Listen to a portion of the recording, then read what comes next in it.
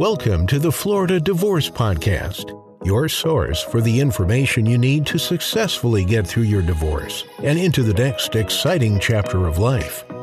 Now, here's your host, Attorney Scott Kalish.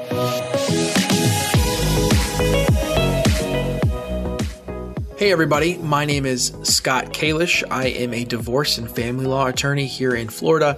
And today I want to talk to you about parental decision making, right? So if you're thinking about getting a divorce, or let's say you're involved in a paternity sort of dispute where you're unmarried and you have a child with somebody and you're going to be starting a case for paternity and you think decision making is going to be a big issue, I want to sort of give you a 20,000 foot view of, what that looks like in sort of the context of divorce and family law, right? So this is an issue where, most people don't have this issue. I would say 70% of people that I deal with don't have, an issue with their spouse in terms of like making major decisions, right? So major decisions really include, decisions that are for your child's health, for, education, just general welfare, things like that, right? So like major decisions in your child's life. I'm not talking about what they're really eating on a day-to-day basis, what they're wearing, what they're reading, things like that, whether or not they're accessing the internet. Those are all like minor decisions and things that are really left to each parent when they exercise their time with the child, right? What I'm talking about is like major decisions, right? So like, are we going to vaccinate a child? Or maybe, where is the child going to go to school? Are they going to a special school, like a private school? Are we going to change schools? Things like that. Are they going to be enrolled in like a gifted program? Are they going to do this or that, right? So like major decisions in a child's life. That's really what I'm talking about. And again, I would say 70% of people don't have this problem because they can make good decisions, right, in their child's best interest, in terms of like making major decisions. So most people have what's called shared parental responsibility, meaning they have a 50-50 say. If if husband says this, wife says this, they're expected to work it out, right, in their child's best interest. Now, in some cases, when there's clearly an issue between the spouses and one spouse is not or cannot be trusted to make competent decisions all of the time, or the judge sees that, hey, one spouse is in a better position to make the major decisions than the other spouse, and there's something wrong with the other spouse where they can't be trusted to make major decisions in the best interest of their child, then the court can award what's called shared parental responsibility with ultimate decision-making authority. And what that means is both parents have to confer in good faith and talk about it, right? And, debate the issue, right? Debate what has to be decided.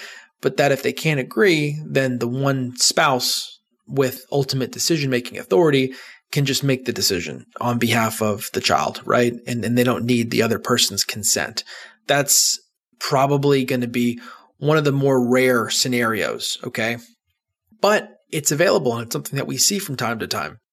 The most extreme, right, is when one spouse is just totally incompetent and the court does not believe that they can make decisions in the child's best interest, right? So when that happens, they'll give the other spouse sole parental responsibility, which basically means, hey, the spouses don't even have to confer over major decisions, right? Where the child goes to the doctor, where they go to school, who their doctor is, whether or not to get vaccinated or to do different procedures, right? So like that's the most extreme case. And I've seen it before where one parent is just totally incompetent. Maybe they're on drugs or maybe they're on constantly drinking alcohol. Then that can definitely, play a role and cause a judge to award sole parental responsibility. It's sad. It definitely is, but it's definitely a reality. It happens not all of the time, but it definitely happens. So that's essentially decision making in the context of a divorce case. A judge is going to look at both parents and they're going to look at all of the factors, and determine what is in the child's best interest in terms of like who has what responsibility. But again, I'll want to say it again, in most cases, if both parents are good people and they can make decisions competently, right, in the best interest of the child rather than their own interests, then a judge is probably going to award shared parental responsibility. If you guys have any questions, please don't hesitate to reach out to me about this topic, right? Or any other topic, divorce or family law related. My email is scott@kjlawfla.com. Again, scott@kjlawfla.com. Also, if you guys like the podcast, please give it a 5-star review on wherever you're listening. It helps me just know that you guys are enjoying the content, so that, that is greatly appreciated. If you guys want to potentially work with our firm, you can call us at 954-990-9307. Again, 954-990-9307, or shoot me an email at, again, scott@kjlawfla.com, scott@kjlawfla.com. We'll determine whether or not we're a good fit for you and you're a good fit for us. And yeah, if it all works out and it seems good, then I'd be happy to represent you. Again, thanks so much for listening. Take care. Thanks for listening to the Florida Divorce Podcast.